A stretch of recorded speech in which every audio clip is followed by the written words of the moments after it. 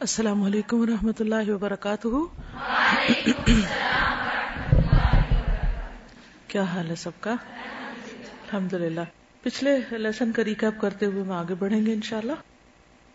نحمدہ ونصلی علی رسولہ الکریم، اما بعد، فاعوذ باللہ من الشیطان الرجیم، بسم اللہ الرحمن الرحیم، رب اشرح لی صدری ویسر لی امری واحلل عقدۃ من لسانی یفقہوا قولی۔ یا ایھا النبی انا ارسلناک شاہدا ومبشرا ونذیرا وداعیا الی اللہ بإذنہ وسراجا منیرا وبشر المؤمنین بأن لهم من اللہ فضلا کبیرا۔ اس وقت جو آپ سلائیڈ دیکھ رہے ہیں یہ عمرہ القضاء کی ہے، یعنی جو عمرہ حدیبیہ کے 1 سال کے بعد کیا گیا تھا۔ اس میں آپ دیکھ رہے ہیں کہ مدینہ منورہ سے سفر شروع ہوتا ہے اور ذوالحلیفہ پہ آ کے آپ احرام باندھتے ہیں، اور پھر اس رستے پر آتے ہیں، یہ بدر ہے، اور پھر یہ جحفہ ہے جہاں بخار منتقل کیا گیا تھا، اور یہ مشلل، اور یہ قدید ہے، ٹھیک ہے، اور یہ قدید ہے، دونوں میں فرق ہے، ٹھیک ہے، ایک قاف سے ایک کاف سے ہے، اور پھر یہ اسفان ہے، یہ حدیبیہ ہے۔ مکہ اس طرف ہے، نبی صلی اللہ علیہ وسلم نے اس وقت اپنا رستہ تبدیل کر کے ادھر تشریف لے آئے تھے، اور یہاں پر پھر مکہ سے اس طرف کو عرفات ہے، اور اس سے آگے پھر طائف آتا ہے، یہ سب پہاڑی علاقہ ہے۔ ادھر یہ لملم ہے جو ہم لوگوں کا میقات ہے، تو اس سے آپ اندازہ لگائیں کہ ہم بالکل مدینہ کی ایک طرح سے اپوزٹ سائڈ پر بیٹھے ہیں۔ مدینہ کا انتظام ابو رحم غفاری کے ہاتھ دیا گیا، قربانی کے لیے اونٹ لیے گئے، ان کا ذمہ دار ناجیہ بن جندب کو بنایا گیا، گھوڑے 100 تھے اور ذمہ دار ان کے محمد بن مسلمہ تھے۔ نیکسٹ، ذوالحلیفہ پہ آپ نے احرام باندھا، وادی یأجوج میں ہتھیار رکھ دیے۔ مکہ میں داخلہ کے وقت آپ کی یہ کیفیت تھی، یہ ساری چیزیں آپ پڑھ چکے ہیں، صرف ریمائنڈر کے لیے تھوڑا سا۔ مکہ میں آپ نے یہ سب کام کیے، 3 دن ٹھہرے، عمرہ کیا، سعی کی، قربانی کے جانور قربان کیے، ذبح کیے، سر منڈوایا، اور پھر یأجوج میں جو لوگ ٹھہرے تھے یہاں پر، وہ آ کے ان کی عمرے کی باری تھی، حضرت میمونہ بنت حارث سے شادی کی، اور اس کے بعد آپ واپس چلے گئے مدینہ کی طرف۔ نیکسٹ، یہ کل بھی بات ہو رہی تھی نا کہ سمندر قریب بھی تھا، تو یہ طائف ہے نا، یہاں پر، یہاں سے جو پلٹے تو پھر واپس، یعنی پیچھے آتے آتے جو ابو سفیان نے کہا تھا کہ یہ لوگ اب جا کے سمندر پہ ٹھہریں گے، یعنی اتنا دور تک چلے جائیں گے۔ نیکسٹ، یہ معرکہ موتا کی ہے تصویر کچھ، اس میں آپ دیکھیے کہ جمادی الاولیٰ 8 ہجری میں ہوئی۔ وجہ کیا بنی تھی؟ نبی صلی اللہ علیہ وسلم کے قاصد کا قتل تھا، اور اس میں جو کچھ آپ نے احکامات دیے تھے ساتھ کہ یہ کام کرنے ہیں اور یہ نہیں کرنا، اور 3000 کا لشکر تھا، زید بن حارثہ کو امیر بنایا گیا، اور ساتھ ہدایات دے دی گئی کہ اگر ایک شہید ہو جائے تو دوسرا، دوسرے کے بعد تیسرا۔ جعفر بن ابی طالب اور عبداللہ بن رواحہ، اور جعفر بن طالب صرف 1 سال ہی تقریباً یا اس سے کم نبی صلی اللہ علیہ وسلم کے ساتھ رہے ہیں، حبشہ سے واپس آ کر چلے جاتے ہیں معرکہ موتا میں، اور وہاں شہید ہو جاتے ہیں۔ 1 اور 66 کا تناسب ہے، ایک مسلمان کے مقابلے میں 66 لوگ تھے جن کا مقابلہ کیا گیا۔ پھر اس کے بعد خالد بن ولید کو لشکر کی کمان دی گئی، اور انہوں نے لشکر کی ترتیب اور حکمت عملی سے جو کام لیا، نتیجہ کیا ہوا کہ دشمن پر رعب چھا گیا، اور 7 دن تک جنگ رہی، 12 لوگ صرف شہید ہوئے اور اس طرح واپس آئے۔ نیکسٹ، غزوہ فتح مکہ، رمضان 8 ہجری، اس کو سب سے عظیم فتح قرار دیا گیا۔ مقصد کیا تھا؟ کعبہ کو شرک سے پاک کرنا، اسلام کو بول بالا کرنا۔ اسباب کیا تھے؟ بنو بکر جو قریش کے حلیف تھے، انہوں نے حملہ کر دیا بنو خزاعہ پر، 20 سے زائد آدمی قتل کر دیے، قریش نے ان کی اپنے حلیفوں کی مدد کی، بنو خزاعہ نے نبی صلی اللہ علیہ وسلم کو اطلاع دی، قریش پچھتائے، ابو سفیان مدینہ آئے معاہدے کی تجدید کے لیے، لیکن نبی صلی اللہ علیہ وسلم نے، ابو بکر، عمر، کسی نے کوئی جواب نہیں دیا، واپس چلا گیا۔ پھر غزوے کی آپ نے تیاری کی لیکن کسی کو خبر نہ ہونے دی، مگر اتنے میں حاطب بن ابی بلتہ جو تھے انہوں نے یوں کہہ لے کہ ناسمجھی میں خط ایک عورت کو دے کے بھیجنا چاہا، لیکن آپ کو بعد میں معاف کر دیا گیا. اور 10,000 صحابہ تھے اس لشکر میں. راستے میں آپ کی اپنے چچا عباس سے ملاقات ہوئی، اسلام قبول کر چکے تھے. یہ آخری خاندان تھا جس نے ہجرت کی تھی، کیونکہ اس کے بعد جب مکہ فتح ہو گیا تو پھر ہجرت ختم ہو گئی. اب واہ میں جن سے ملاقات ہوئی وہ آپ کے 2 کزن تھے، اور آپ نے ان سے منہ پھیرا، لیکن ام سلمہ نے صلہ رحمی کا مشورہ دیا. آپ صلی اللہ علیہ وسلم نے ان کو معاف کر دیا. پھر قدید میں آپ صلی اللہ علیہ وسلم نے روزہ کھولنے کا حکم دے دیا، کیونکہ لوگ روزے سے چلے تھے، رمضان کا مہینہ تھا. مرو زہران میں آگ کے 10,000 الاؤ روشن کیے گئے. اسلامی فوجوں کا ایک طرح سے مظاہرہ تھا. ابو سفیان خوف زدہ ہو گیا. عمر نے قتل کی اجازت طلب کی، لیکن عباس رضی اللہ تعالیٰ عنہ نے ابو سفیان کو پناہ دی. اور پھر وادی تنگ نائر یا تنگ نائر کہنا چاہیے، وہاں سے ابو سفیان کو اسلامی فوج دکھانے کے لیے روکا گیا تاکہ وہ سارے لشکر وہاں سے گزرے اور ایک روب قائم ہو. نیکسٹ، مکہ میں داخلہ. اس میں نے آپ کو بتایا تھا نا کہ خالد بن ولید کو پورا یہ سرکل مکمل کر کے یہاں آنے کے لیے کہا گیا. ٹھیک، نبی صلی اللہ علیہ وسلم جو تھے وہ براہ راست یہاں تشریف لائے تھے. یہ مکہ ہے اور مکہ میں یہ کعبہ ہے، اور اس طرف کو نبی صلی اللہ علیہ وسلم کا گھر ہے. یہ اجیاد کا علاقہ ہے، اور اس طرف کو یہ حضرت خدیجہ کا گھر ہے. یہ مروہ ہے، یہ صفا ہے. ٹھیک ہے، تو اس طرف سے جاتے ہیں. پہلے یہاں بازار ہوتا تھا، اب یہ گرا دیا گیا نئی ایکسٹینشن میں. یہاں سے راستہ عرفات کی طرف جاتا ہے. یہ حجون کا علاقہ ہے جہاں سے نبی صلی اللہ علیہ وسلم داخل ہوئے تھے. یہاں پر آپ رکے تھے اور یہاں سے داخل ہوئے تھے. پھر اس کے بعد یہ ابو عبیدہ بن جراح اس طرف سے آئے تھے، اور زبیر بن عوام اس طرف سے، اور قیس بن سعد بن عبادہ اس طرف سے. تو اس طرح ایک طرح سے مکہ کو سراؤنڈ کر لیا گیا اور مکہ فتح ہو گیا. نبی صلی اللہ علیہ وسلم مکہ میں جب داخل ہو رہے تھے تو سورۃ الفتح کی تلاوت کر رہے تھے. مہاجرین و انصار کے جلوہ میں آپ نے حجر اسود کو چوما، طواف کیا. آپ احرام میں نہ تھے. نیکسٹ، مسجد حرام میں آپ نے کیا کیا؟ کعبے کی تطہیر کی، اس میں نماز پڑھی. عثمان بن طلحہ سے کنجی لی، پھر اس کو واپس بھی کر دی. اندر رکھے ہوئے بتوں کو توڑا، تصویروں کو اتارا. آپ معافی کا اعلان کیا گیا.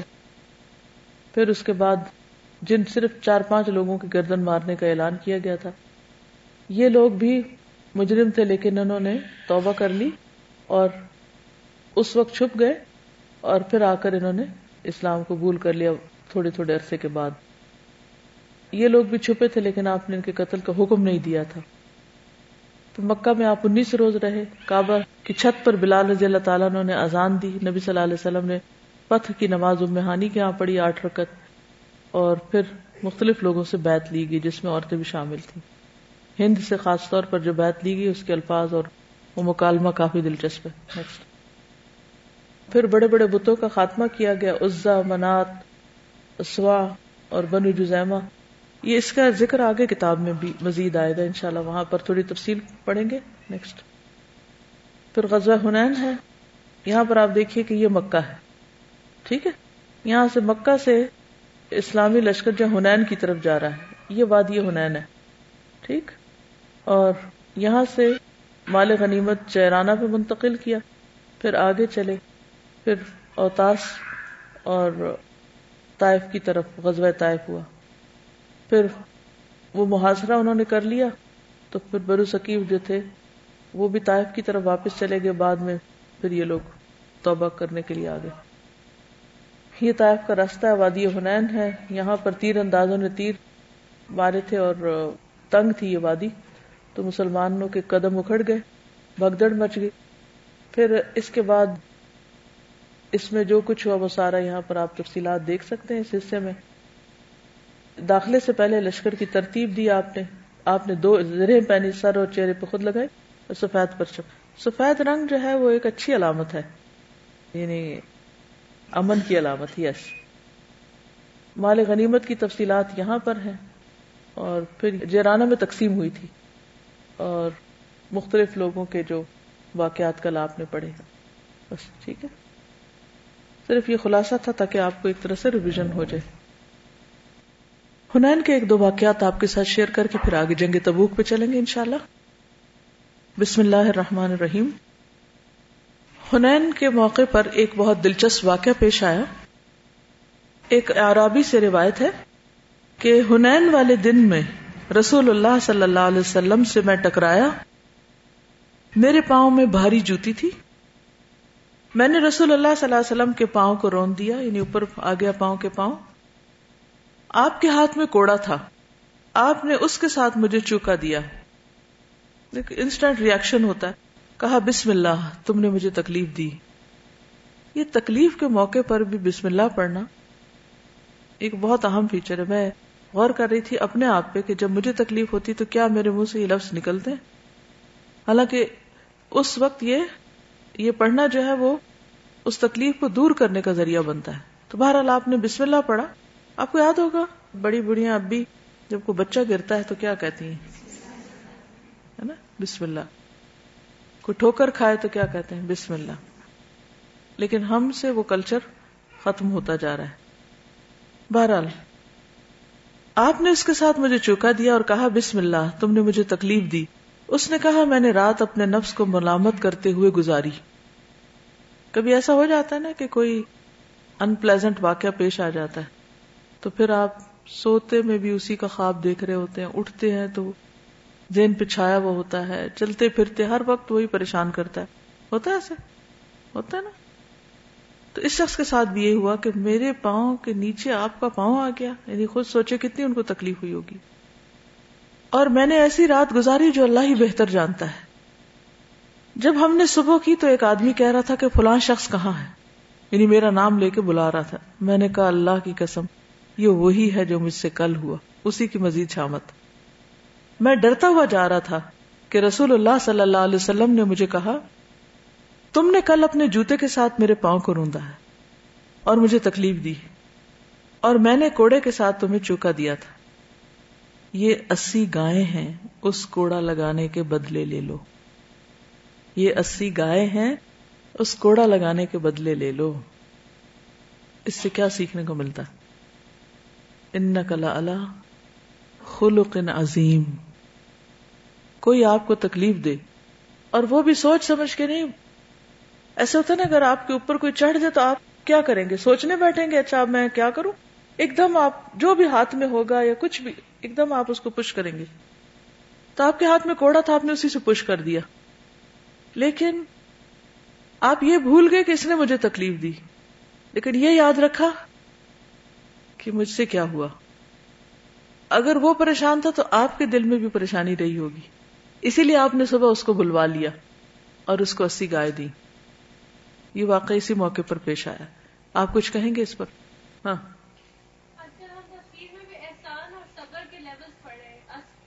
یس، احسان اور صبر کے جو لیول ہیں، یہ احسان کا بلند ترین درجہ ہے.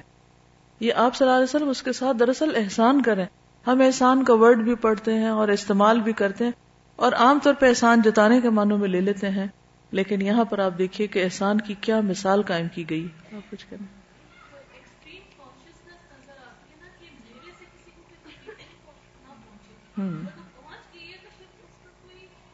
یعنی اتنا ازالہ اور ایسا ازالہ کہ وہ پھر دل راحت پا جائے. شاباش، بالکل صحیح کہا. آج اگر ہمیں کوئی تکلیف دے تو ہم اس کو خوب اچھی طرح یاد رکھتے ہیں، اور اگر ہم کسی کو دیں تو ہم بھول جاتے ہیں اور اس کو جسٹیفائی بھی کرتے ہیں کہ ہم نے تو اس وجہ سے کیا ہے. کیا آپ کے کوڑا لگانے کی جسٹیفیکیشن نہیں ہے موجود؟ کیا بدلہ لینے کی اجازت نہیں ہے؟ سب کچھ ہے، لیکن آپ نے اپنی امت کے لیے یہ سنت چھوڑی ہے. اگر لوگ اس پر عمل کرنے لگیں تو کوئی لڑائیاں، جھگڑے، فساد، فتنے باقی رہیں؟ آپس میں جو تعلقات کی خرابیاں، کچھ بھی باقی نہ رہے.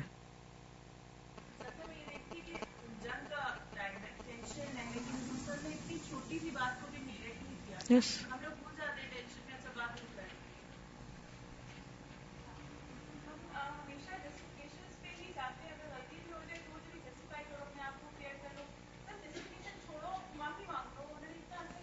تو تو اس سے پتہ یہ چلتا ہے کہ اگر زندگی میں کسی کے ساتھ زیادتی ہو جائے یا کوئی ہمارے ساتھ زیادتی کر لے تو اس کو دل میں پالنا نہ شروع کر دیں، اسے بڑھائیں نہیں بلکہ اس کو بھلا دیں.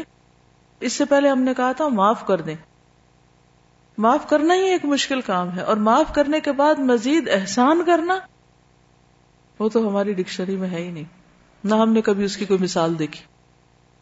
تو اب آپ کا ہوم ورک یہ ہے کہ کوئی ایک شخص ڈھونڈیے جس نے آپ کے ساتھ یا آپ نے اس کے ساتھ زیادتی کی، اور پھر آپ اس کے ساتھ کوئی احسان کیجیے. اوکے. ایک اور واقعہ صہیب رضی اللہ عنہ سے مروی ہے کہ غزوہ حنین کے موقع پر رسول اللہ صلی اللہ علیہ وسلم کے ہونٹ ہلتے رہتے تھے، یوں لگتا تھا کچھ پڑھ رہے ہیں، پڑھتے رہتے تھے کچھ. اس سے پہلے کبھی آپ نے ایسا نہیں کیا تھا. ہم نے کہا اے اللہ کے رسول، ہم نے آپ کو وہ کرتے دیکھا ہے جو اس سے پہلے آپ نے نہیں کیا، آپ اپنے ہونٹوں کو کیوں ہلا رہے ہیں؟ آپ نے فرمایا کہ پہلی امتوں میں ایک پیغمبر تھے، انہیں اپنی امت کی تعداد پر اطمینان اور خوشی ہوئی، اور ان کے منہ سے یہ جملہ نکل گیا کہ یہ لوگ کبھی شکست نہیں کھا سکتے. اللہ تعالیٰ نے ان کی طرف وحی بھیجی اور انہیں 3 میں سے کسی ایک بات کا اختیار دیا کہ یا تو ان پر کسی دشمن کو مسلط کر دوں جو ان کا خون بہائے، یا بھوک کو مسلط کر دوں، یا موت کو. وہ کہنے لگے کہ قتل اور بھوک کی تو ہم میں طاقت نہیں، البتہ موت ہم پر مسلط کر دی جائے. نبی کریم صلی اللہ علیہ وسلم نے فرمایا صرف 3 دن میں ان کے 70,000 آدمی مر گئے. اس لیے اب میں یہ کہتا ہوں کہ اے اللہ، میں تیری ہی مدد سے ہیلا کرتا ہوں، تیری ہی مدد سے حملہ کرتا ہوں. کہ کل پڑھا تھا نا کہ آپ کے ساتھیوں میں سے بھی کسی کے منہ سے کچھ ایسے ہی الفاظ نکل گئے تھے کہ جس کا آپ ازالہ کر رہے تھے مسلسل ذکر کر کے کہ اے اللہ، میں تیری ہی مدد سے ہیلا کر رہا ہوں، تیری ہی مدد سے حملہ کر رہا ہوں. مسند احمد کی روایت ہے، حدیث نمبر 18940. اپنی ذاتی زندگی میں آپ دیکھیے کہ آپ کی ذات کو تکلیف پہنچی تو آپ کا رویہ کیا تھا، اور اب اسلام کے کاز کو نقصان پہنچنے کا اگر اندیشہ ہے اس جنگ کے موقع پر ایسی بات سے، اور ایک شخص نے تو بول کے کہا نا، تو شاید کچھ اور لوگوں کے دل میں خیال ہی آ گیا ہو. کیونکہ ہم عام طور پر جب ایسی چیزیں دیکھتے ہیں تو ہمارے اندر ایک عجب سا آ ہی جاتا ہے. اذ اعجبتکم کثرتکم. اس سے کیا سبق ملتا ہے ہمیں؟ خود پسندی بہت ڈینجرس ہے.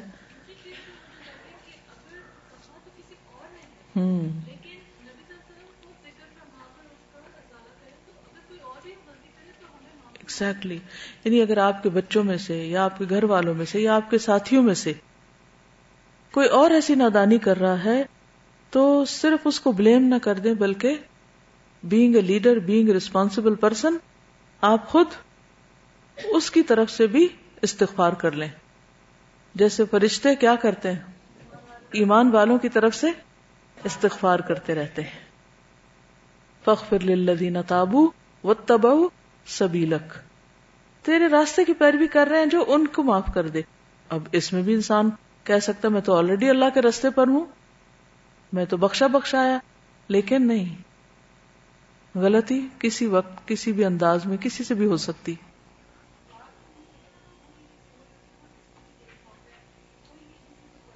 بالکل. وہ تو کیا لیڈر ہوگا جو صرف اپنی ذات کے لیے سوچے؟ اس کو تو پھر کوئی حق ہی نہیں لیڈر بننے کا. اسے ان سب کی خیر خواہی کرنی اور سب کا سوچنا ہے جو اس کے فالوورز ہیں اور جو اس کے ساتھی ہیں.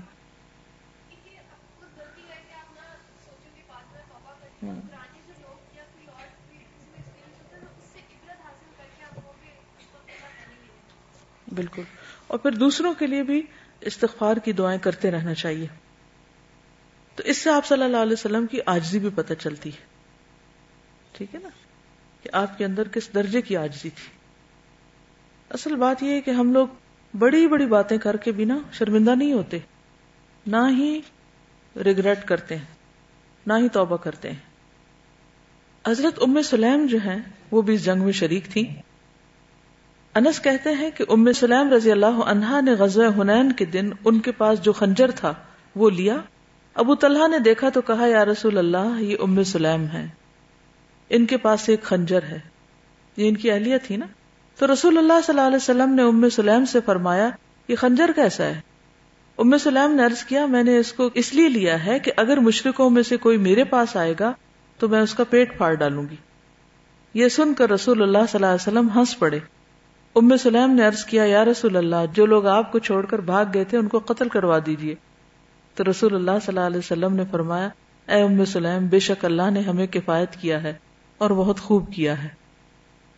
انہوں نے اپنے جذبات کا اظہار کیا، لیکن حضور صلی اللہ علیہ وسلم کا جواب سنیے کہ ان کے غم کیوں کریں، ان کے فکر میں کیوں پڑے، اللہ ہم کو کافی ہے، اللہ نے ہمیں کفایت کیا، ہمارا کام چل رہا ہے.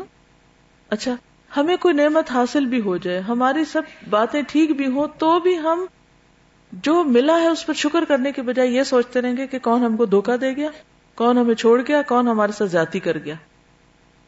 اچھا بھلے خوشی کے موقع پر بھی ہم منفی باتیں زیادہ کریں گے.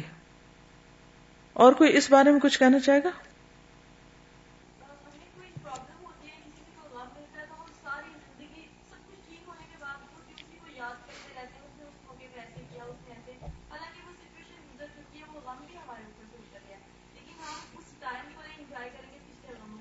بالکل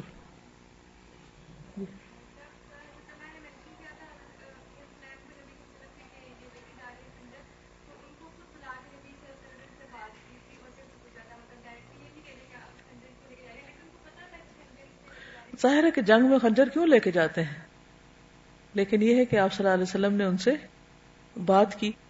اس طرح باہم ایک دوسرے سے کنورسیشن جو ہوتی ہے اس میں جو ہمارے دل میں بات ہوتی ہے جب ہم اس کو منہ سے ادا کرتے ہیں تو وہ پھر ہمارا ایک عہد بن جاتا ہے.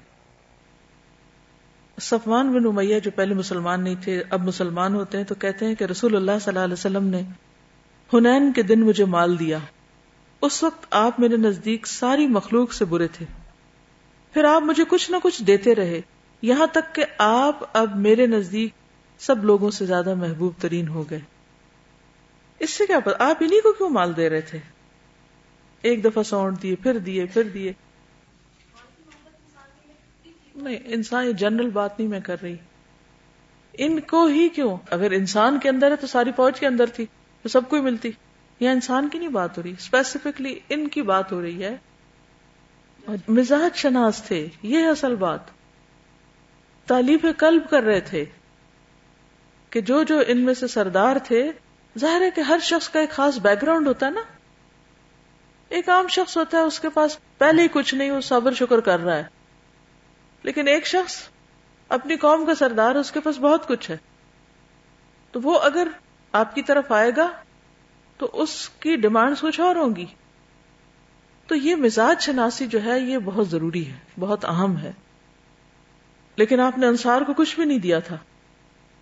اچھا ہم الٹ کرتے ہیں، جو اپنے ہوتے ہیں ان کو خوب دیتے اور دوسروں کو کچھ نہیں دیتے. آپ کے دینے کی بنیاد کیا ہے؟ کس بنا پہ دے رہے ہیں؟ جہاں جہاں جس طرح بھی دین کو فائدہ پہنچے. پھر ایک اور ہیں ابو محذورہ، نام سنا ہوگا. وہ کہتے ہیں کہ ایک مرتبہ میں چند نوجوانوں کے ساتھ نکلا، ہم لوگ حنین کے راستے میں تھے کہ نبی صلی اللہ علیہ وسلم واپس آتے نظر آئے. راستے میں نبی صلی اللہ علیہ وسلم سے آمنا سامنا ہو گیا. نماز کا وقت ہوا تو مؤذن نے اذان دی تو ہم لوگ بھی کھڑے ہو کر ان کی نقل اتار کر ان کا مذاق اڑانے لگے. نبی صلی اللہ علیہ وسلم نے فرمایا ان نوجوانوں کو پکڑ کر میرے پاس لاؤ، اور ہم سے فرمایا کہ تم میں سے کون اونچی آواز نکال رہا تھا؟ سب نے میری طرف اشارہ کر دیا، اور وہ اس میں سچے بھی تھے، صحیح کہہ رہے تھے. آپ صلی اللہ علیہ وسلم نے ان سب کو چھوڑ دیا اور مجھے روک لیا. آپ نے فرمایا اب اذان دو. چنانچہ میں کھڑا ہوا، لیکن اس وقت میری نظروں میں نبی صلی اللہ علیہ وسلم اور ان کا دیا ہوا حکم سب سے زیادہ پسندیدہ تھا. میں کھڑا ہوا، آپ نے خود مجھے اذان کے کلمات سکھائے اور فرمایا 2 مرتبہ اللہ اکبر کہنا، 2 مرتبہ اشہد ان لا الہ الا اللہ، 2 مرتبہ اشہد ان محمد الرسول اللہ کہنا، پھر دوبارہ یہی کلمات بلند آواز سے کہنا، یعنی ترجیع جس کو کہتے ہیں. 2 مرتبہ حی علی الصلاۃ اور حی علی الفلاح کہنا، 2 مرتبہ اللہ اکبر کہنا، پھر لا الہ الا اللہ کہنا. جب میں اذان دے کر فارغ ہوا تو نبی صلی اللہ علیہ وسلم نے مجھے ایک تھیلی عطا فرمائی جس میں کچھ چاندی تھی. پھر میری پیشانی پر اپنا دست مبارک رکھ کر 2 مرتبہ چہرے پر پھیرا، پھر سامنے، پھر جگر پر، حتیٰ کہ ناف تک ہاتھ پہنچا. پھر فرمایا اللہ تمہیں برکت دے. میں نے عرض کیا یا رسول اللہ، مجھے مکہ مکرمہ میں اذان کے لیے مقرر کر دیجئے. نبی صلی اللہ علیہ وسلم نے فرمایا میں اس کا حکم دیتا ہوں. اسی وقت ان کے دل سے نبی صلی اللہ علیہ وسلم کی نفرت دور ہو گئی اور اس کی جگہ محبت پیدا ہو گئی. ہمیں یوتھ کے پرابلمز سمجھنے اور ان کا حل تلاش کرنے کا طریقہ نہیں آتا، ان کو سمجھنا نہیں آتا، ان کو کام لگانا نہیں آتا. ہم صرف اس پہ الجھتے رہتے ہیں کہ یہ بہت خراب ہے. اب دیکھیے کہ جو جتنا نوٹی ہوتا ہے، بائی نیچر بعض بچے نوٹی ہوتے ہیں نا، ان کا انٹیلیجنس لیول اتنا ہی زیادہ ہوتا ہے اور ان کو کوئی کام چاہیے ہوتا ہے، انہیں کچھ کرنا ہوتا ہے. لیکن ہم میں ہے کوئی ایسا لیڈر جو اس طرح کام لگائے کسی کو کہ نوٹی لوگوں کو پکڑ کے ان کے کان کھینچنے کے بجائے ان کو پیار سے ان کے اوپر ہاتھ پھیر کے ان کو اسی کام لگا دے جو ان کو کرنا آتا ہے. تو پھر اصل بات ہے مزاج شناسی. ہے کسی میں حوصلہ؟ ہم نوٹی بچوں سے کیسے ڈیل کرتے ہیں؟ مرغا بنا کے اور 4 اوپر لگا کے. ہیں جی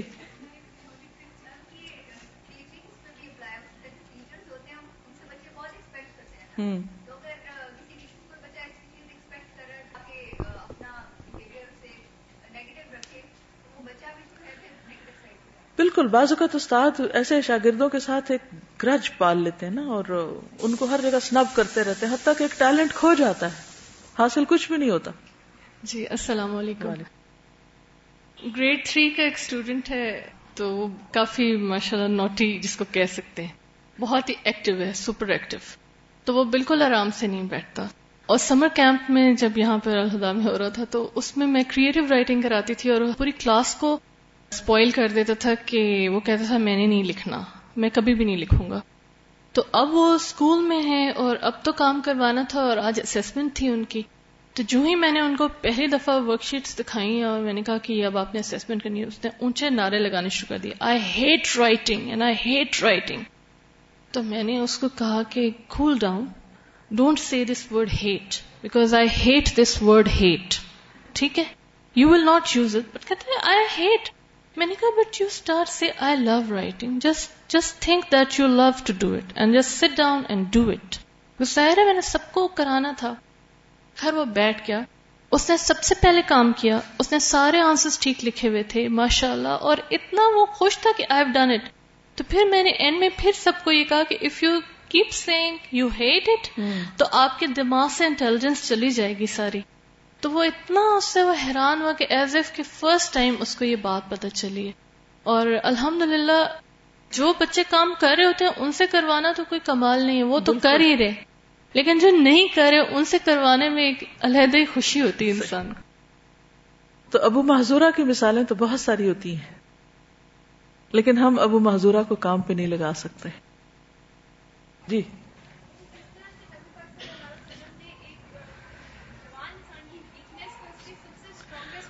دیکھیں وہ نقلیں اتار رہے ہیں اور وہ ایک شغل لگا رہے ہیں کھڑے ہو کے، 4-5 ہیں، اور پھر وہ جیسے ہوتا ہے نا کہ گینگ سے بن جاتے ہیں بازو کا.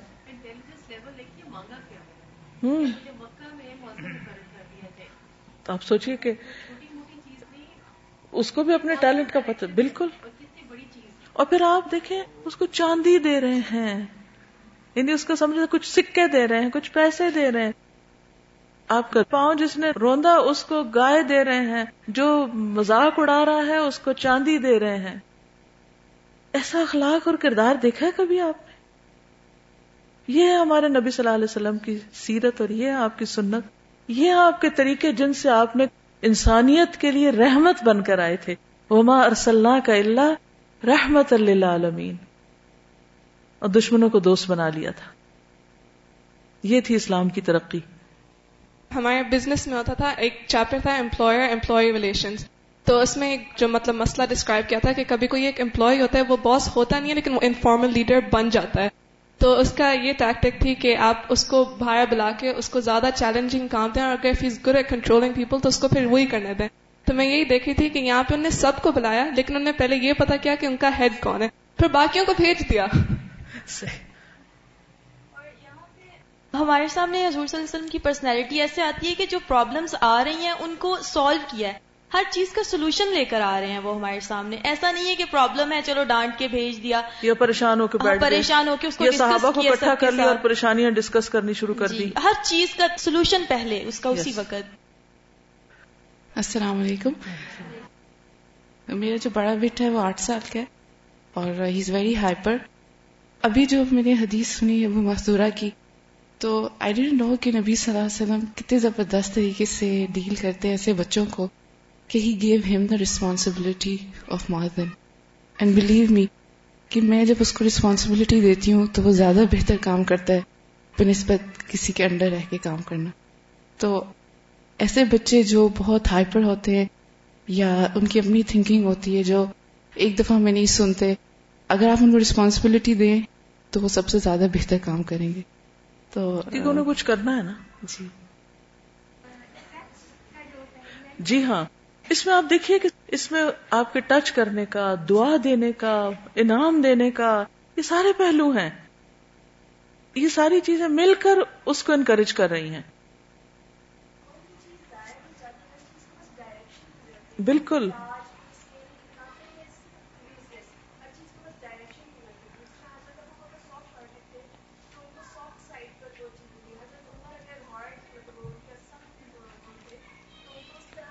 اصل پھر وہی نقطہ ہے نا، مزاج شناسی، انسانوں کو پہچانے، اور اس کے لیے انسانوں میں انٹرسٹ لینا پڑتا ہے.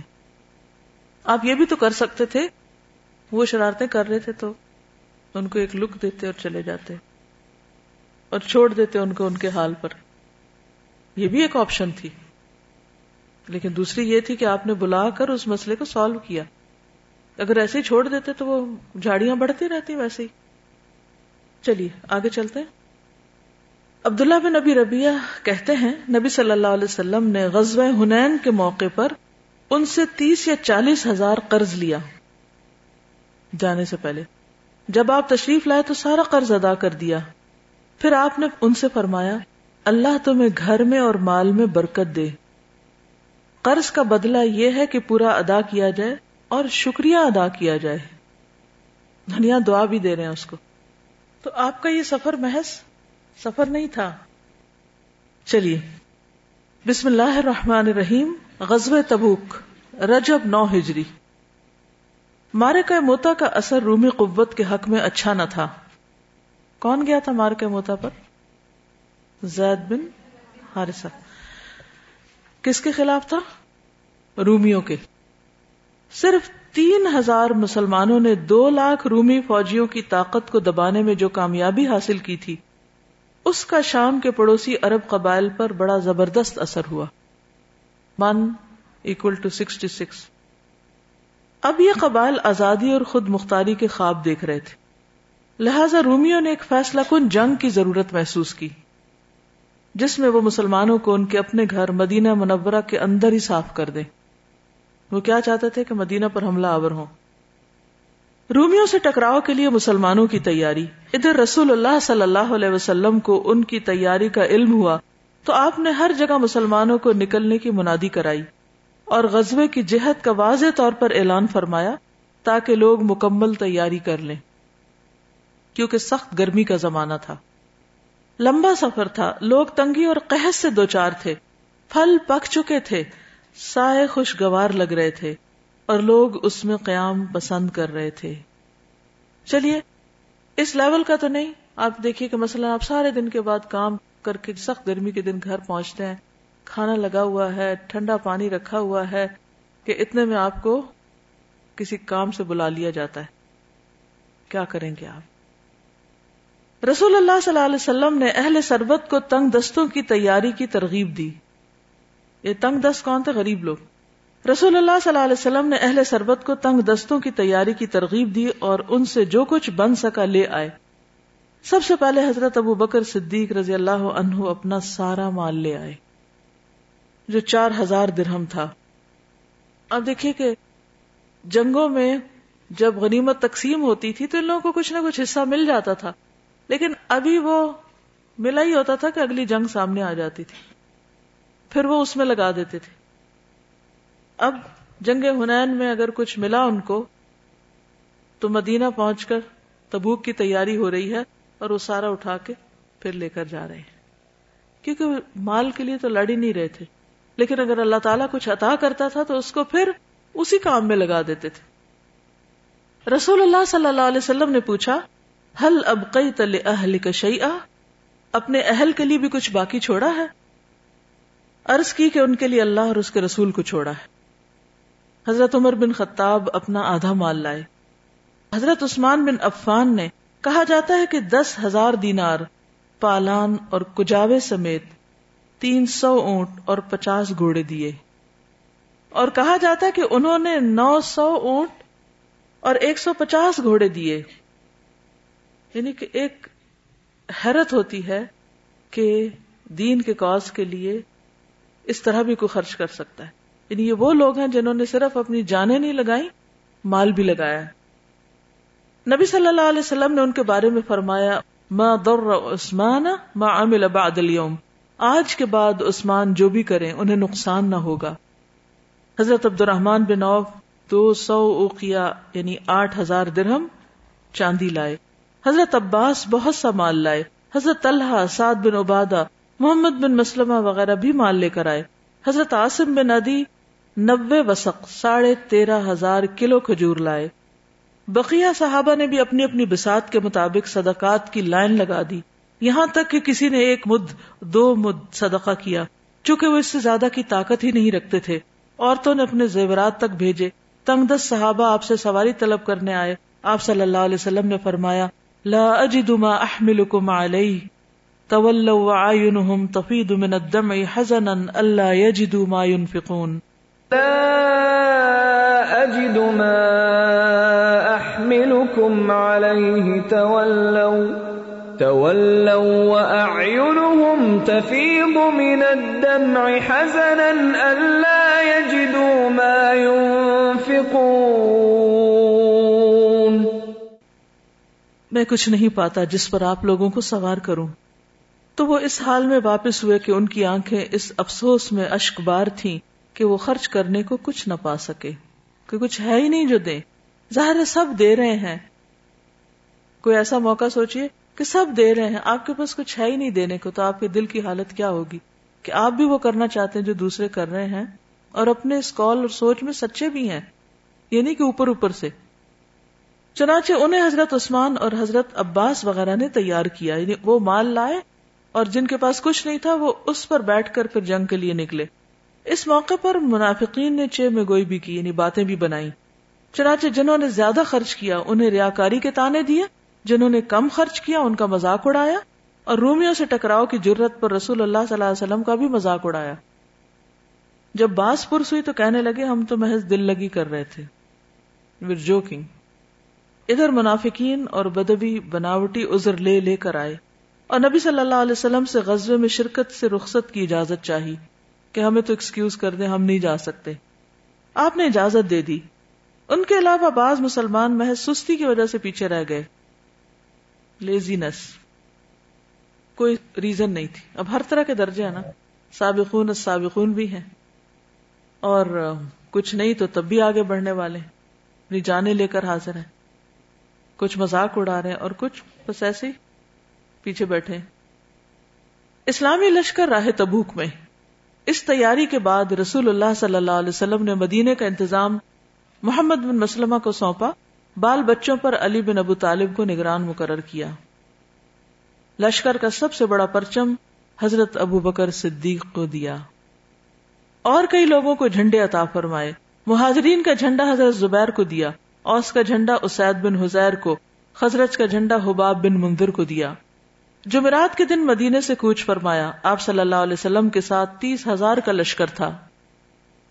30,000 لوگ مارچ کر رہے ہیں اور منزل مقصود تبوک تھی. سواری اور توشے کی سخت قلت تھی. 18 آدمی ایک ہی اونٹ پر باری باری سوار ہو رہے تھے. سوچئے ان کی باری کب آتی ہوگی اور پیدل کتنا چلنا پڑتا ہوگا. لوگوں نے درختوں کے پتے کھائے یہاں تک کہ ان کے ہونٹ سوج گئے. ظاہر کڑوے کو سیلے ہوں گے, کچھ کانٹے وانٹے بھی شاید ہوں. سواریوں کی قلت کے باوجود اونٹ ذبح کرنے پر مجبور ہوئے تاکہ ان کے معدے اور آنتوں کا پانی پی سکے, کہ سخت گرمی کا وقت تھا, پینے کو کچھ نہیں تھا. لشکر تبوک کے راستے پر رواں دواں تھا کہ حضرت علی بن ابو طالب آ ملے. وہ منافقین کے طعنے برداشت نہ کر سکے اور نکل آئے, لیکن رسول اللہ صلی اللہ علیہ وسلم نے انہیں واپس کر دیا اور فرمایا, اما ترضى ان تكون مني بمنزلة هارون من موسى الا انه لا نبي بعدي. کیا تم اس بات سے راضی نہیں کہ مجھ سے تمہیں وہی نسبت ہو جو حضرت موسیٰ سے ہارون کو تھی علیہم السلام, البتہ میرے بعد کوئی نبی نہ ہوگا. جب وہ کوہ طور پر گئے تھے تو پیچھے ہارون علیہ السلام رکے اور انہوں نے بھی ویسے ہی دن دیکھے جیسے حضرت علی کو دیکھنے پڑ رہے تھے. صحابہ رسول اللہ صلی اللہ علیہ وسلم کے ساتھ سمود کی سرزمین ہجر میں اترے, اس کے کنویں سے پانی لیا اور آٹا گوندھا. آپ نے حکم دیا کہ ان کے کنویں سے لیا ہوا پانی بہا دیں, گوندا ہوا آٹا جانوروں کو کھلا دیں, حالانکہ خود بھوکے تھے, اور صرف اس کنویں سے پانی لیں جس سے صالح علیہ السلام کی اونٹنی پانی پیا کرتی تھی. اور جب آپ سمود کے اس علاقے سے گزرے تو آپ صلی اللہ علیہ وسلم نے یہ بھی فرمایا, لا تدخلوا مساکن الذین ظلموا انفسهم الا ان تکونوا باکین ان یصیبکم ما اصابہم. ان ظالموں کی جائے سکونت میں گریہ کنا داخل ہونا, یعنی روتے ہوئے داخل ہونا, کہیں تم پر بھی وہی مصیبت نہ آ پڑے جو ان پہ آئی تھی. تو آثار قدیمہ اور کھنڈرات اور تباہی کے علاقوں میں اللہ سے ڈرتے ہوئے داخل ہونا چاہیے, ان کو پکنک پوائنٹس نہیں بنانا چاہیے. پھر اپنا سر ڈھانپا اور تیزی سے چل کر وادی پار کر گئے. راستے میں رسول اللہ صلی اللہ علیہ وسلم ظہر اور عصر کی نمازیں, مغرب اور عشاء کی نمازیں اکٹھی پڑھتے رہے, کیونکہ ہر نماز کے وقت رکنے سے پھر سفر اور لمبا ہو جاتا. جمع تقدیم بھی فرماتے اور جمع تاخیر بھی. جمع تقدیم کیا ہوتی ہے؟ ظہر کے وقت میں عصر پڑھ لی جائے, اور تاخیر کیا ہوتی ہے کہ عصر کے وقت میں ظہر پڑھ لی جائے لیٹ کر کے. تبوک میں اتر چکے تو حضرت ابو خیثمہ آ ملے. یہ سچے مومن تھے, بغیر کسی عذر کے بچھڑ گئے تھے. سخت گرمی کا دن تھا. اپنے باغ میں آئے تو دیکھا کہ دونوں بیویوں نے اپنے اپنے چھپر پانی کے چھینٹے دے کر آراستہ کر رکھے ہیں, کھانا اور ٹھنڈا پانی بھی فراہم کر رکھا ہے. انہوں نے کہا, رسول اللہ صلی اللہ علیہ وسلم تو سخت گرمی میں ہیں اور ابو خیثمہ ٹھنڈے سائے, میٹھے پانی اور خوبصورت عورتوں میں, یہ انصاف نہیں. واللہ میں تم میں سے کسی کے چھپر میں داخل نہ ہوں گا یہاں تک کہ رسول اللہ صلی اللہ علیہ وسلم سے جا ملوں. تم دونوں میرے لیے توشہ تیار کر دو. انہوں نے ایسا ہی کیا. پھر ابو خیثمہ اپنے اونٹ پہ سوار ہوئے, تلوار اور نیزہ لیا اور چل پڑے, یہاں تک کہ رسول اللہ صلی اللہ علیہ وسلم سے اس وقت ملے جب آپ تبوک میں اتر چکے تھے. تبوک میں 20 دن. رومیوں کو تبوک میں رسول اللہ صلی اللہ علیہ وسلم کی آمد کا علم ہوا تو ان کے حوصلے ٹوٹ گئے, مقابلے کی ہمت نہ ہوئی اور وہ اندرون ملک بکھر گئے.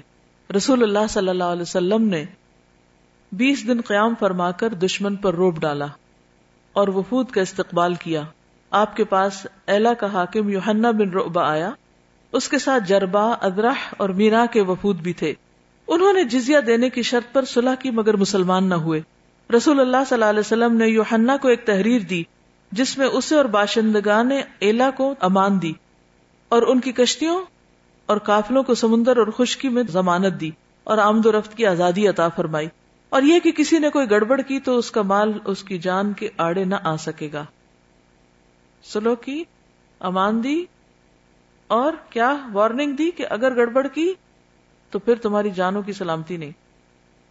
اسی طرح آپ نے ایک تحریر جربا اور ادرح کے باشندوں کے لیے لکھی جس میں ان کو امان دی اور یہ کہ ان پر ہر رجب میں 100 دینار واجب الادا ہوں گے, یعنی جزیہ ٹیکس. اہل مینا نے آپ سے 1/4 پھل کی ادائیگی پر صلح کی. دومت الجندل کے عقیدر کی گرفتاری. رسول اللہ صلی اللہ علیہ وسلم نے حضرت خالد بن ولید کو 420 سواروں کی میت میں دومت الجندل کے عقیدر کی طرف روانہ کیا اور فرمایا, انک ستجدہ یصید البقر, تم اسے نیل گائے کا شکار کرتے ہوئے پاؤ گے, نہیں ان کے سردار کو. حضرت خالد تشریف لے گئے. جب فاصلہ اتنا رہ گیا کہ قلعہ نظر آ رہا تھا تو ایک نیل گائے نکلی اور قلعے کے دروازے پر سینگ رگڑنے لگی. عقیدر اس کے شکار کو نکلا مگر خالد نے خود عقیدر کو شکار کر لیا اور اسے گرفتار کر کے نبی صلی اللہ علیہ وسلم کی خدمت میں پیش کیا. آپ صلی اللہ علیہ وسلم نے جان بخشی فرمائی اور 2000 اونٹ, 800 غلام, 400 زرہوں اور 400 نیزوں پر صلح فرمائی. اس نے ایلا اور میناد والوں کی شرائط پر جزیہ بھی دینے کا اقرار کیا، تو اس علاقے میں بھی امن قائم ہو گیا۔ مدینہ کو واپسی، 20 دن کے بعد رسول اللہ صلی اللہ علیہ وسلم نے مدینے کی واپسی کی راہ لی۔ راستے میں آتے جاتے 30 دن لگے، مہینے کا سفر تھا یہ۔ اس طرح رسول اللہ صلی اللہ علیہ وسلم کل 50 دن مدینے سے باہر رہے۔ راستے میں لشکر ایک گھاٹی سے گزرا، لوگوں نے وادی کی راہ لی اور رسول اللہ صلی اللہ علیہ وسلم نے گھاٹی کا راستہ اختیار کیا۔ آپ صلی اللہ علیہ وسلم کے ساتھ صرف حضرت عمار تھے جو اونٹنی کی نکیل تھامے ہوئے تھے، اور حضرت حذیفہ بن یمان تھے جو اونٹنی کو ہانک رہے تھے پیچھے سے۔ موقع غنیمت جان کر 12 منافقین نے قتل کے ارادے سے آپ کا پیچھا کیا کہ آپ اکیلے ہیں تو جا کے کام تمام کریں، اور آپ کے انتہائی قریب آ گئے۔ یہ چہروں پہ ڈھاٹا باندھے ہوئے تھے جیسے نقاب ہوتا ہے۔ آپ نے حضرت حذیفہ کو بھیجا کہ ان کی سواریوں کے چہروں پر اپنی ڈھال سے ضرب لگائیں۔ انہوں نے ضرب لگائی تو اللہ نے منافقین پر رعب ڈال دیا اور وہ تیزی سے بھاگ کر لوگوں میں جا ملے۔ رسول اللہ صلی اللہ علیہ وسلم نے حضرت حذیفہ کو ان کے نام بھی بتلائے اور ان کا ارادہ بھی، چنانچہ انہیں رسول اللہ صلی اللہ علیہ وسلم کا رازدان کہا جانے لگا۔ یہ بات تو ہمیشہ سنی نا آپ نے کہ آپ نے منافقین کے نام بتائے تھے، تو وہ تھے کون اور کب بتائے تھے یہ نہیں معلوم ہوتا، تو یہ اس موقع پہ بتائے تھے۔ مسجد ضرار کا انہدام، منافقین نے ضرر رسانی، کفر، مومنین میں تفریق اور اللہ اور اس کے رسول سے جنگ کرنے والوں کو گھات کی جگہ فراہم کرنے کے لیے قباء میں ایک مسجد بنائی تھی اور رسول اللہ صلی اللہ علیہ وسلم سے گزارش کی تھی کہ آپ اس مسجد میں ان کے لیے نماز پڑھ دیں۔ اس وقت آپ تبوک کے لیے تیار ہو رہے تھے۔ آپ نے فرمایا ان علی سفر ولکن اذا رجعنا انشاء اللہ، ابھی تو ہم سفر پر ہیں، البتہ واپس آئے تو انشاءاللہ یعنی پھر دیکھیں گے۔ لیکن جب آپ تبوک سے واپسی میں ذی اوان میں اترے اور مدینہ 1 دن یا اس سے بھی کم فاصلے پر رہ گیا تھا تو حضرت جبریل نے نازل ہو کر مسجد کی اصل حقیقت بتائی اور نماز پڑھنے سے منع کیا۔ چنانچہ رسول اللہ صلی اللہ علیہ وسلم نے آدمی بھیج کر اسے جلا کر مسمار کر دیا۔ کس کو؟ مسجد کو۔ کیوں؟ کیونکہ وہ مسلمانوں کے درمیان فتنہ پردازی کے لیے اور ضرر نقصان دینے کے لیے بنائی گئی تھی۔ تو بعض اوقات لوگ مذہب کو، دین کو، دینی جگہوں کو استعمال کرتے ہیں کس کام کے لیے؟ اپنے مذموم مقاصد پورے کرنے کے لیے، تو ایسی جگہوں کی پھر کوئی قدر نہیں رہ جاتی۔ اہل مدینہ کی طرف سے رسول اللہ صلی اللہ علیہ وسلم کا استقبال، جب مدینے کے آثار دکھائی دیے تو نبی صلی اللہ علیہ وسلم نے فرمایا هذه طابہ وهذا احد جبل يحبنا ونحبه۔ کیونکہ مدینہ انٹر ہوتے ہی سب سے پرومیننٹ چیز جو نظر آتی ہے وہ احد ہے۔ اب پچھلی دفعہ بھی آپ واپس ہو رہے ہیں تو آپ یہی بات فرماتے ہیں۔ یہ رہا طابہ اور یہ رہا احد، یہ وہ پہاڑ ہے جو ہم سے محبت کرتا ہے اور جس سے ہم محبت کرتے ہیں۔ ادھر لوگوں نے آپ کی آمد کی خبر سنی تو استقبال کے لیے عورتیں، بچے اور بچیاں نکل پڑی جو یہ شعر گنگنا رہی تھی، طلع البدر علینا من ثنیات الوداع وجب الشکر علینا ما دعا للہ داعی۔ ہم پر ثنیت الوداع سے 14ویں کا چاند طلوع ہوا ہے، جب تک پکارنے والا اللہ کو پکارے ہم پر شکر واجب ہے۔ آپ تشریف لائے، مسجد میں داخل ہوئے، 2 رکعت نماز پڑھی اور لوگوں سے ملنے کے لیے بیٹھ گئے۔ اتنے 100 کلومیٹر کا سفر کر کے پھر آ کے مسجد میں بیٹھ گئے۔ مخلفین، جو منافقین پیچھے رہ گئے تھے، انہوں نے آ کر معذرت کی اور قسمیں کھائیں۔ آپ نے ان کا ظاہر عذر قبول کر لیا اور باطن اللہ کے حوالے کر دیا۔ 3 سچے مومن بھی آئے جو پیچھے رہ گئے تھے، اور یہ تھے کعب بن مالک، مرارہ بن ربیع اور ہلال ابن امیہ۔ انہوں نے سچ سچ کہا، کوئی عذر نہیں تراشا۔ نبی صلی اللہ علیہ وسلم نے حکم دیا کہ اللہ کے فیصلے کا انتظار کریں اور مسلمانوں کو حکم دیا کہ ان سے بات نہ کریں، چنانچہ ان کے لیے لوگ بدل گئے۔ زمین انجانی ہو گئی، وہ اپنے آپ سے تنگ آ گئے اور دنیا اندھیر ہو گئی۔ 40 دن گزرے تو مزید حکم آیا کہ اپنی عورتوں کے قریب بھی نہ جائیں۔ 50 دن پورے ہوئے تو اللہ تعالیٰ نے ان کی توبہ قبول کی اور آیت نازل کی۔ فرمایا وَعَلَى الثَّلَاثَةِ الَّذِينَ خُلِّفُوا حَتَّى إِذَا ضَاقَتْ عَلَيْهِمُ الْأَرْضُ بِمَا رَحُبَتْ وَضَاقَتْ عَلَيْهِمْ أَنفُسُهُمْ وَظَنُّوا أَن لَّا مَلْجَأَ مِنَ اللَّهِ إِلَّا إِلَيْهِ ثُمَّ تَابَ عَلَيْهِمْ لِيَتُوبُوا إِنَّ اللَّهَ هُوَ التَّوَّابُ الرَّحِيمُ۔ وعلى الثلاثة الذين خلفوا حتى إذا ضاقت عليهم الأرض بما رحبت وضاقت عليهم أنفسهم وظنوا أن لا ملجأ من الله إلا إليه ثم تاب عليهم ليتوبوا إن الله هو التواب الرحيم. اور اللہ نے ان 3 آدمیوں کی بھی توبہ قبول کی جن کا معاملہ مؤخر کر دیا گیا تھا، یہاں تک کہ جب زمین اپنی کشادگی کے باوجود ان پر تنگ ہو گئی، ان کی جان پر بن آئی، اور انہوں نے یقین کر لیا کہ اللہ سے بھاگ کر پناہ کی کوئی جگہ اور نہیں ہے، اگر ہے تو اسی کی طرف ہے، تو اللہ نے ان پر مہربانی کی تاکہ وہ توبہ کریں. یقیناً اللہ توبہ قبول کرنے والا رحیم ہے. اس سے کیا پتہ چلتا ہے؟ جی، یعنی دین کے معاملے میں، بعض کاموں کے معاملے میں، بعض فرائض کی ادائیگی میں سستی نہیں کرنی چاہیے، کیونکہ اس کے بہت بھیانک نتائج سامنے آتے ہیں. کچھ کرنے کے کام ایسے ہوتے ہیں کہ جن کو ڈیلے نہیں کیا جا سکتا، ٹالا نہیں جا سکتا، انہیں کر لینا چاہیے. اور پھر یہ کہ بعض غلطیاں ایسی ہوتی ہیں کہ جن پر توبہ قبول ہونے میں وقت لگتا ہے. ان کی توبہ 50 دن بعد قبول ہوئی تھی. تو یہ نہیں کہ آپ ایک دن توبہ کر کے اور کہیں کہ میں توبہ کر چکی ہوں، کر لیا، میں نے کہہ دیا توبہ، سوری کر لیا. اس کے لیے جب تک دل گواہی نہ دے کہ میری توبہ قبول ہو گئی، اس وقت تک کرتے رہیں کرتے رہیں کرتے رہیں، کیونکہ ہم کسی سزا کے متحمل نہیں ہو سکتے. اس سے مسلمانوں اور پیچھے رہ جانے والوں میں خوشی کی لہر دوڑ گئی. لوگوں نے ایک دوسرے کو خوشخبری اور مبارکباد دی، انعام دیے، صدقے کیے، اور یہ ان کی زندگی کا مبارک ترین دن تھا. اس موقع پر بعض آیتوں نے منافقین کا بھانڈا پھوڑ دیا، ان کے جھوٹ کا راز کھول دیا اور سچے مومنین کو بشارتیں دی. بس سب تعریف تمام جہانوں کے پروردگار کے لیے ہے. رسول اللہ صلی اللہ علیہ وسلم رجب سن 9 ہجری میں تبوک سے واپس ہوئے. اسی مہینے نجاشی شاہ حبشہ اسحمہ بن ابجر نے وفات پائی. رسول اللہ صلی اللہ علیہ وسلم نے مدینے میں ان کی غائبانہ نماز جنازہ پڑھی. کیا پڑھی؟ نماز جنازہ. پھر شعبان 9 ہجری میں آپ صلی اللہ علیہ وسلم کی صاحبزادی حضرت ام کلثوم نے وفات پائی. آپ نے ان کی جنازہ پڑھی، بقیع میں دفن فرمایا اور سخت غمگین ہوئے.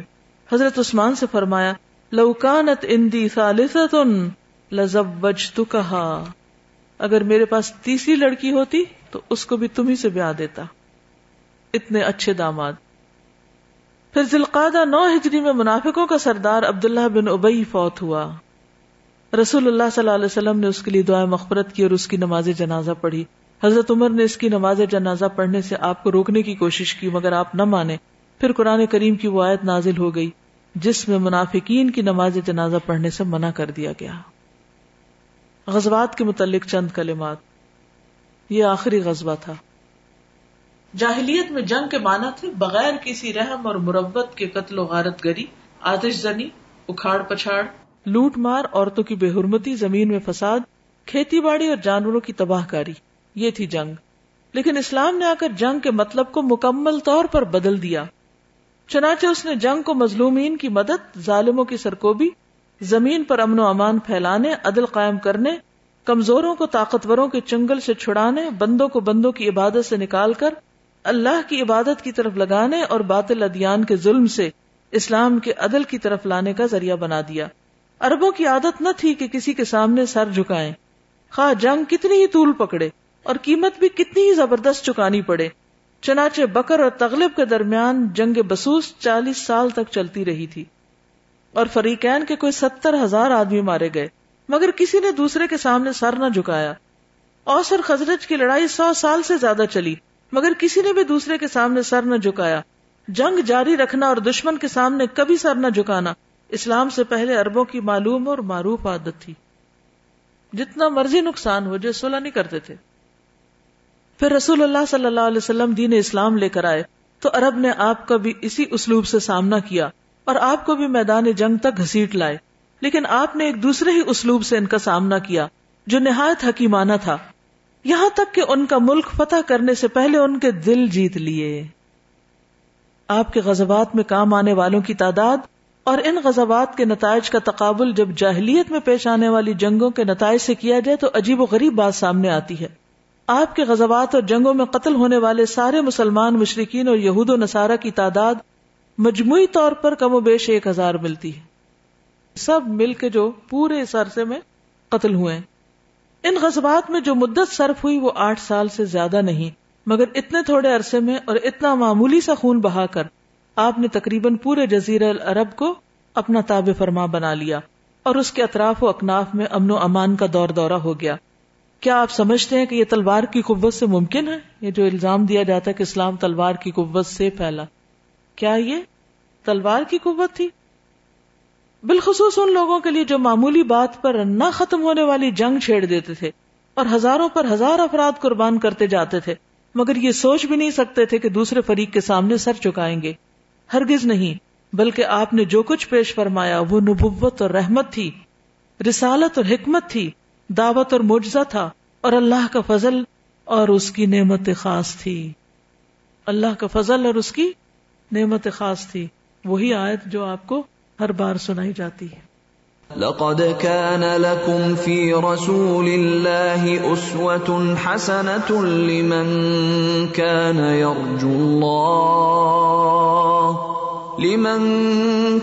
يرجو الله واليوم الآخر وذكر الله كثيرا۔